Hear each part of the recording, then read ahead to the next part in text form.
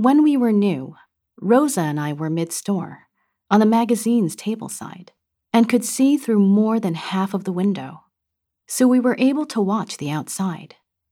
The office workers hurrying by, the taxis, the runners, the tourists, Beggarman and his dog, the lower part of the RPO building. Once we were more settled, manager allowed us to walk up to the front until we were right behind the window display, and then we could see how tall the RPO building was.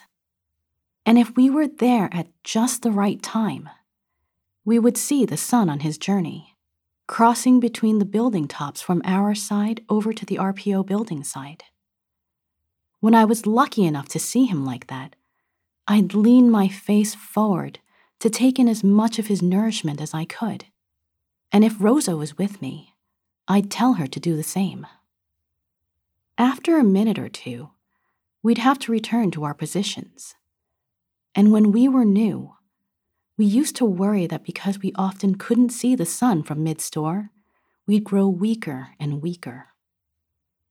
Boy AF Rex, who was alongside us then, told us there was nothing to worry about, that the sun had ways of reaching us wherever we were.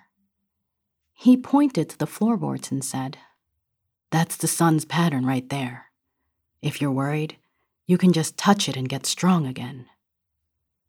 There were no customers when he said this, and manager was busy arranging something up on the red shelves, and I didn't want to disturb her by asking permission. So I gave Rosa a glance, and when she looked back blankly, I took 2 steps forward, crouched down, and reached out both hands to the sun's pattern on the floor. But as soon as my fingers touched it, the pattern faded,